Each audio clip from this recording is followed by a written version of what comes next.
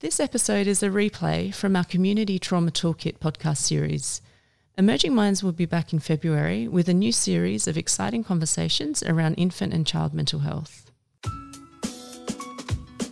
Welcome to the Emerging Minds podcast. This podcast is part of our series about supporting children and families with regard to disasters and community trauma events. You're with Laura Guyers-Burke, and today I'm speaking with Kate Brady about communities in the immediate aftermath of a trauma and the supports that children and families need during this time.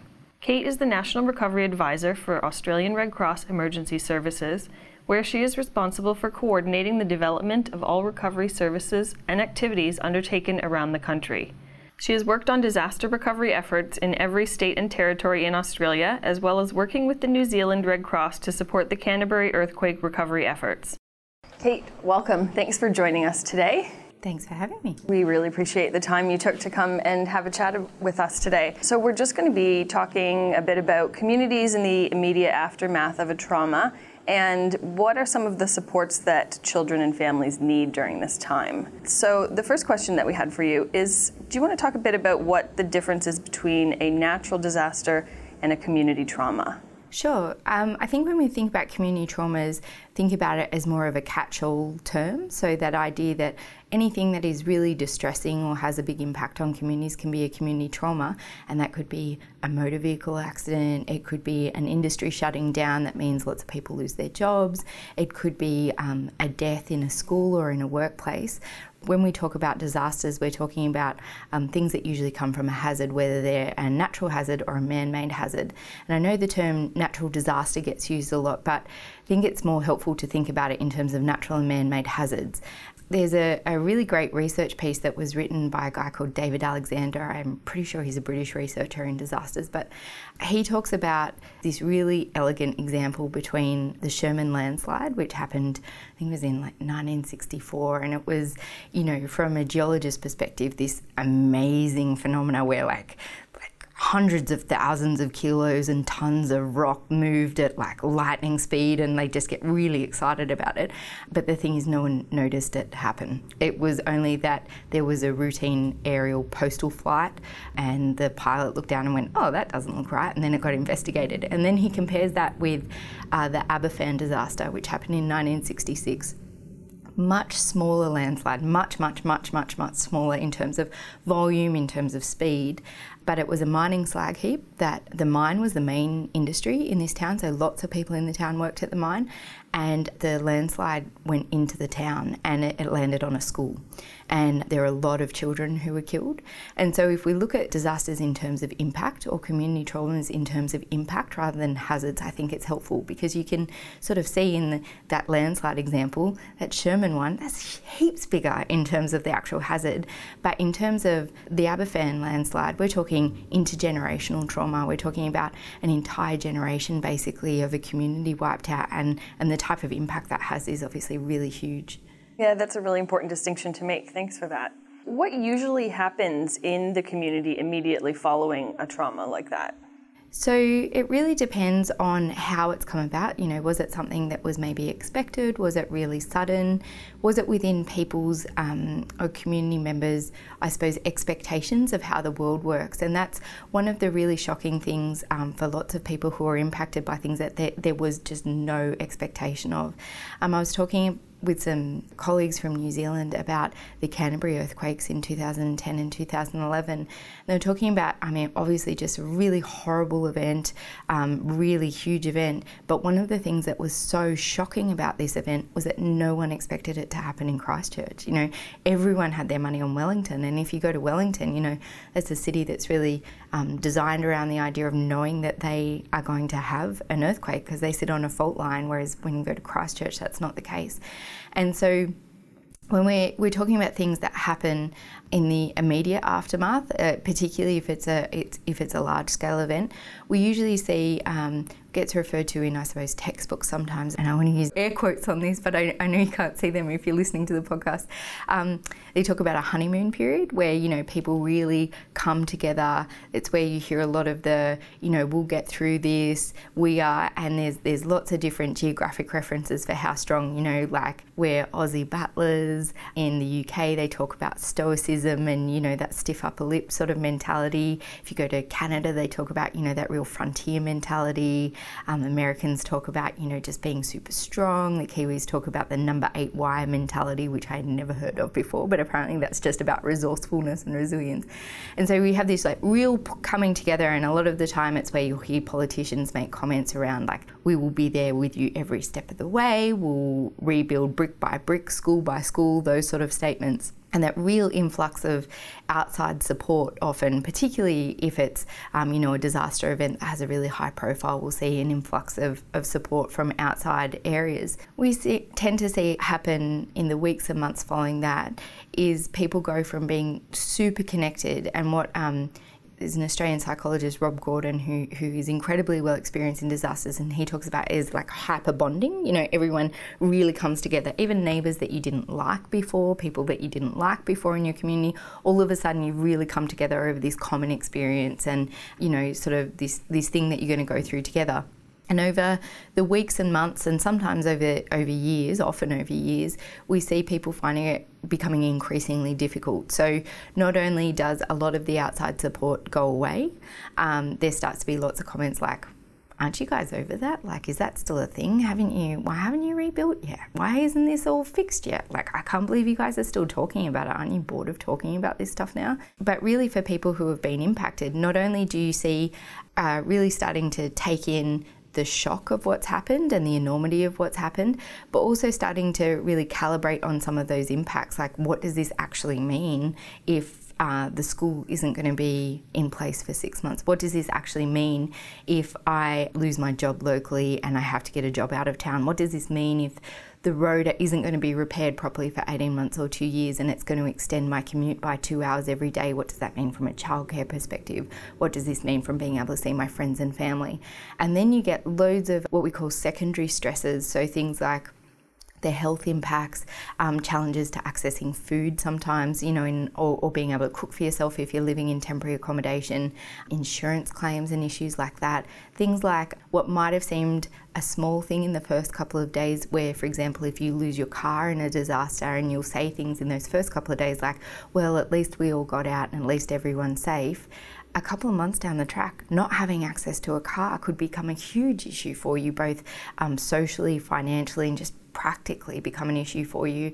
And we see, I mean, I know you're going to have other people talk on the podcast from a psychological perspective, but we see a huge rush of adrenaline in people for those first couple of days and weeks, sometimes months, that really get them through that. But then that starts to drop off and really heighten levels of cortisol, which is like one of your protracted stress hormones, and it really slows everyone down. So it's quite often to go to, you know, really common to go to communities sort of 6 months, 12 months, 18 months after a disaster event has happened, and everyone looks really tired. They've had to take on an incredible amount of extra work, incredible amounts of stress. They're probably not having their normal routines like they would otherwise, and they just look really, really tired and exhausted and often really overwhelmed. What we know though, the research shows it to us, looking at lots and lots of different disasters, looking at huge amounts of data, but also experience really shows us that most people do come through this. Most people come through this quite well. The vast majority of people will recover really well. I think what is surprising though is how long that takes. And I think that's reflected in the media's coverage of it. You know, they usually cover it for the first couple of hours, first couple of days, and they come back in 6 months' time or the first month's anniversary and they're like, what? Like, not everything's fixed. I think it's like in movies, you know, like movies and TV shows normally stop on the day after the disaster when, you know, everyone's got through the flood or the fire, or maybe some people haven't, but they sort of stop before any of that aftermath has to be dealt with. And so I think our collective narrative around this is like, we're really strong and we'll just get through it. And then when you're having to do it, it just takes so unbelievably long, like to get through it. And I think that comes as a real surprise. It definitely comes as a surprise for businesses. It definitely comes as a surprise for support services even. We see lots of organisations who are either charged with recovery responsibilities or wanting to come in and provide support, and they plan for sort of 6 months as being their long-term planning instead of 5 years being their long-term planning, or 8 years or 10 years being their long-term planning, which we know is required in lots of cases. But I think anyone who has been through a disaster, particularly if you're listening to this in its early days, you should really take heart in the fact that most people do recover really well. You just need to pace yourself. I mean, Rob, the person I was talking about before, he talks about it sometimes in terms of it being a marathon, not a sprint. And, you just sort of need to repeat this mantra to yourself, like, it's a marathon, not a sprint. It's a marathon, not a sprint. And I remember talking about that in a community that I had gone to, and there was some years down the track after a disaster event they had gone through. And someone who I know quite well pulled me aside and said, it's not a marathon, man. It's like a pentathlon, but it's a pentathlon that you never train for, and all these new things keep getting thrown at you. And I was like, oh, okay, actually that's maybe a better analogy. And I ran this past, I was having dinner with a colleague of mine from Christchurch, and she was personally impacted by the events in Christchurch, and then she started working in disaster recovery. She's a psychologist, and I said to her this pentathlon analogy, and she sort of, she chewed it over while she was eating a mouthful of food, and she said, it's not like a pentathlon. It's like the Hunger Games. It's like disaster recovery is basically like the Hunger Games, except you're supposed to pretend that you're grateful the whole time. So you're grateful to be in the Hunger Games. That's what disaster recovery is really like. And I was like, okay, all right. We've been getting this all wrong. We've been using it's a marathon, not a sprint, and trying to tell people just to slow down and take their time, when actually all these things are going to hit you at different points. That's a good analogy, the Hunger Games. So in your work, you've gone into communities that have experienced natural disasters like bushfires and floods, as well as man-made disasters like the Sydney siege. Is the response from families and communities different to the types of events? Does it change and fluctuate depending on what's happened? It does, but I don't think in the way that question sort of alludes to. It's not like, well, if there's a fire, this is what the reaction's going to be, and if there's a siege, this is what the reaction is going to be, and if there's a flood, this is what the reaction will be. It's more around the impacts, and I think it's far more helpful to think about disaster events irrespective of what the hazard is that's caused it in terms of those impacts. So if we go back to that landslide example, the Aberfan landslide is obviously going to have huge intergenerational trauma around the loss of all these children and all these other community members. If you go into a community, or you work with a community who has been impacted by cyclones, for example, sometimes that will be one of the most traumatic experiences that community and those individuals have ever experienced. And sometimes they'll just say, yeah, it's March, of course there was going to be a cyclone come through here and we feel okay about it. So there's that level of expectation, and then looking at the impacts. So if you look at something like the Martin Place siege, as you're alluding to, that's like a really scary event. It's quite shocking. It hadn't really happened in Australia, and certainly not on that scale in a very long time. So there had been events happen, so maybe in the 1980s, I think, the Hoddle Street massacre and the shootings in Melbourne in the post office building, but most people don't remember those sort of things. So, really shocking, scary events. I think when we talk about it in terms of a family context as well, in terms of what maybe we've talked to our children about and what we have prepared them for. So if we live in a flood-prone area, hopefully we talk to our kids about floods, and we talk to them about what happens when there's lots of rain coming in, or when there's lots of water coming down a river system, and they've probably experienced minor flooding in some way, and so it doesn't come as such a shock.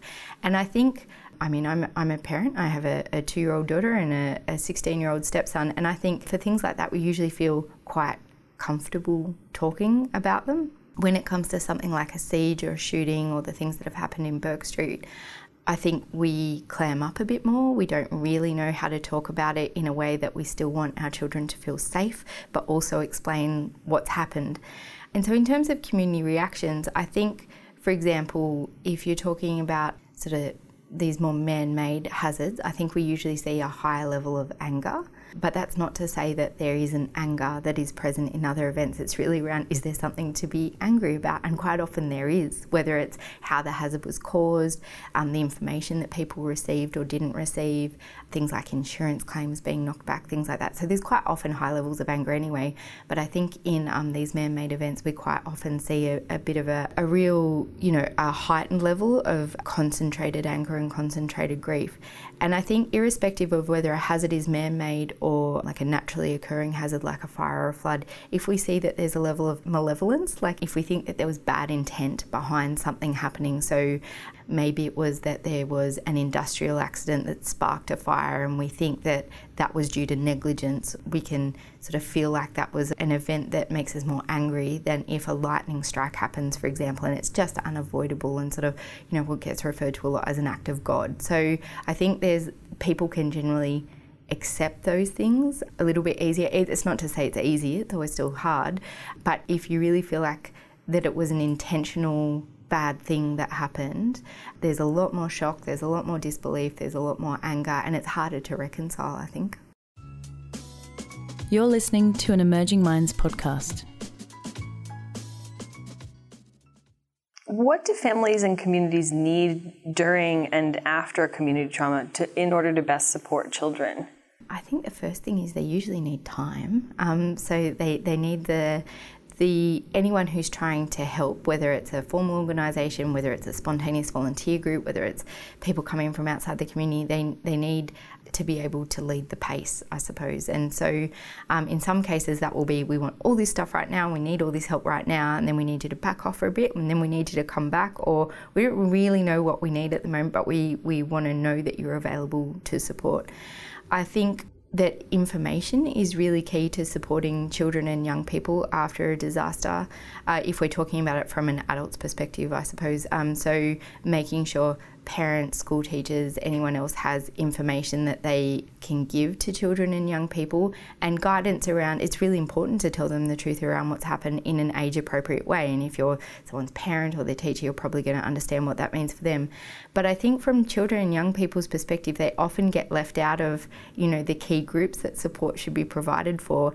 And it often gets, I think, either relegated to schools who may or may not be capable of doing that. There are some schools who do an absolutely amazing job of that, and there are some schools who just don't have the capacity, or they're battling too many things at the one time. And we saw that in the 2009 Victorian bushfires. There's been some longitudinal research carried out after that, and one of the real service gaps that was identified was around children and young people.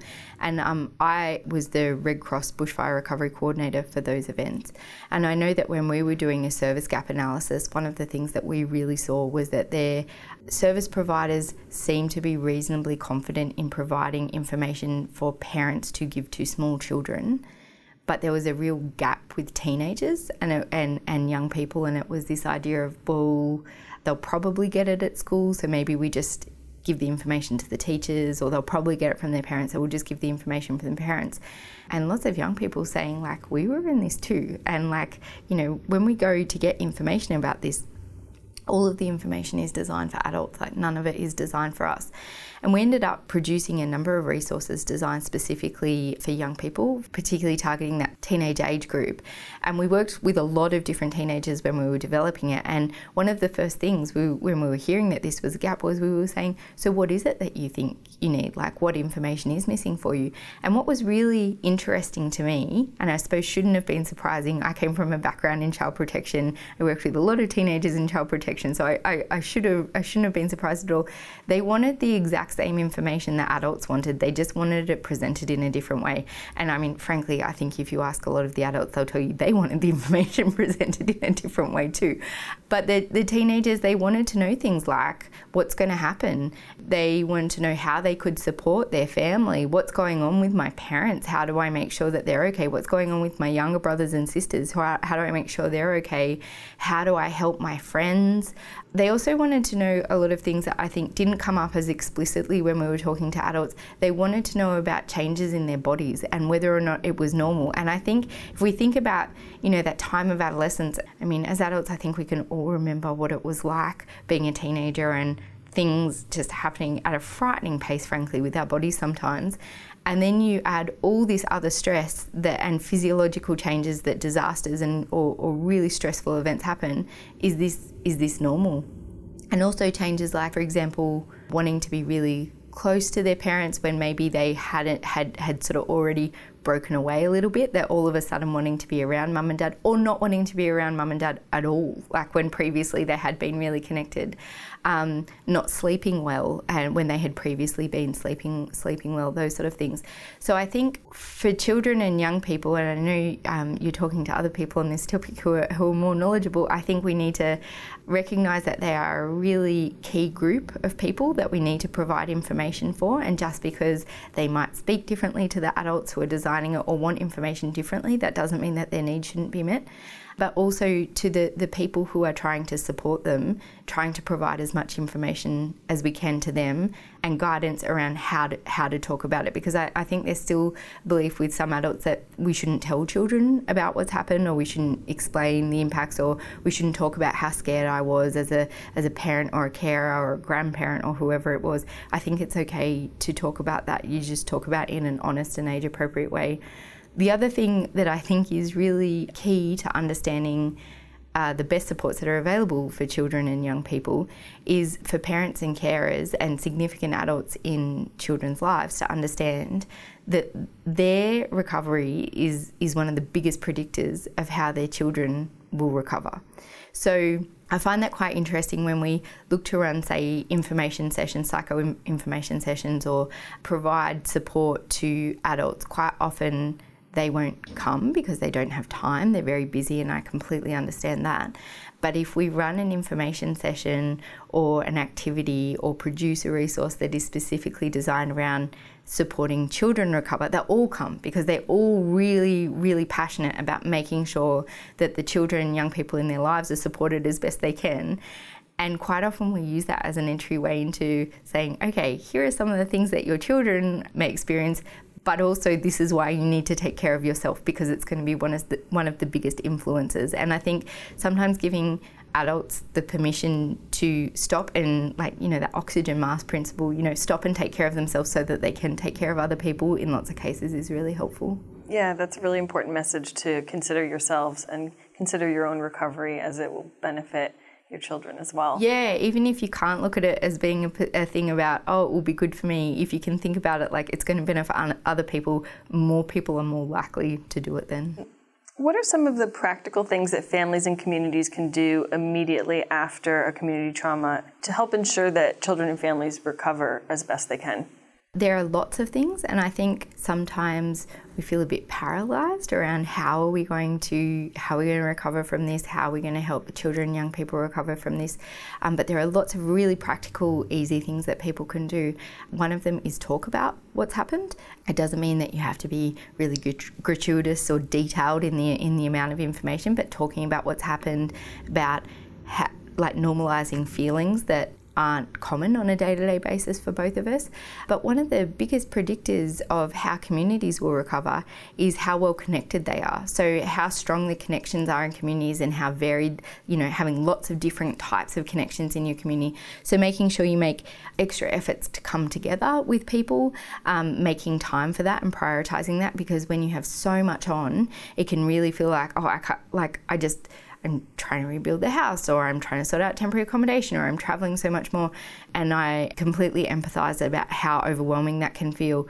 But coming together and having good social interaction, I know that's like a really clinical way of talking about that, but sharing meals together, going to the playground again, going to sport, those sort of things where you come together with different people and you get to do things that you used to enjoy doing is really, really important to do. And there's some of the best things that you can do. The other thing is asking for help. It's fine to ask for help. It's not a sign of weakness. If you ask for help, it doesn't mean that someone else isn't going to get help. We hear that a lot. Well, I'm not as badly off, impacted as so-and-so is, so I shouldn't. It doesn't mean that that service isn't going to be available for that person. But yet coming together, talking about it, asking for help, not feeling guilty about trying to have fun is really important, and trying to re-establish routines as much as you can. And I know that that can be incredibly difficult after these scenarios, but trying to re-establish bedtimes as much as you can, trying to establish meal times as much as you can, acknowledging that this stuff gets really difficult, particularly if you're living in different places and you have different access to kitchens and foods and things like that. Trying to re-establish time to spend together, trying to re-establish even things like, bedtime story routines or whatever it is that you used to do, trying to re-establish some of those things. Working with the school that your children go to, if they go to school, around what sort of supports are available there, making sure that you can talk to the teachers or the other staff around how you think your child is coping, so that everyone's on the same page and can provide support. We see lots of parents, particularly after really scary events, sometimes being really reluctant to leave their children, and I completely understand that, why you sort of want to be able to count your chickens all the time, look around and be able to see them and touch them and make, sort of feel like you can keep them safe, but being able to let them go back to school, being able to let them go to friends' places, if they're things that they used to do, really important. What are some of the things that first responders can do in their role to help children after community trauma? I think that's a really, really great question, because I think there are lots of things first responders can do. Most first responders that I've met are really great with kids or really want to be very helpful with kids. So being able to explain information in a really calm way, I think, is really helpful. We know with the interventions, the mass trauma interventions, so they're around promoting a sense of, let's see if I can remember them all, safety, hope, calm, connectedness and self-efficacy. First responders can play a really big role in that, promoting that sense of safety. So yeah, a really bad thing did happen, but we're here and we're going to help, and here's some information that might help you, and I don't mean listing that in dot points, but explaining that in an age-appropriate way to whoever they're talking to, but also being able to work with children and families in non-disaster times, so that when particularly small children, see a police officer or see a firefighter or see someone who's from the ambulance or the SES or whichever service it is, they don't only see them in scary times, they see them in positive times as well, and so can build other relationships. And I know there are loads of great examples of where fire brigades or police officers, ambulance services, everyone tries to connect with communities in non-disaster times, and I think that's a really important thing that they can do. We know that lots of first responders have families, so whether they're parents or aunts or uncles or grandparents or are really important adults in other children's lives. And so again, that going back to being able to take care of yourself, we know that one of the predictors for poor mental health outcomes is repeated exposure to lots of different types of trauma. And so making sure you really prioritise self-care as part of your role, so that in your outside life, outside that role, you can also be a great support to the young people in your lives. I think that's really important advice. Do you have any final advice that could be helpful for families and communities? I think if you're someone who is trying to support someone who's just been through a disaster, just remember that this takes a really long time, and that anything that you can see that is having an impact, that impact is probably going to be more complex for the person who's going through it. And I think we see that a lot with people who are really well-intentioned, and they say, well, this family lost all their possessions, so we're just going to replace all of their possessions for them, and then it will be fixed. Sort of acknowledging that no, what you need to do is stop and ask that person how they are and what help it is that they need right then and there, and being able to provide that help, and then going back and asking, what help do you need, and what help do you need, and is there anything else that you need? Being willing to talk about it over a long period of time. So really remembering that these impacts have long-term consequences, and the more that you can provide support over that long term, the better it's going to be. Well, thank you very much, Kate, for taking the time to come and talk to us today. We really appreciate it. It's a really great podcast series, so thanks for having me. Thank you. Visit our website at www.emergingminds.com.au to access a range of resources to assist your practice. Brought to you by the National Workforce Centre for Child Mental Health, led by Emerging Minds, and delivered in partnership with the Australian Institute of Family Studies, the Australian National University, the Parenting Research Centre, and the Royal Australian College of General Practitioners. The National Workforce Centre for Child Mental Health is funded by the Australian Government Department of Health under the National Support for Child and Youth Mental Health Program.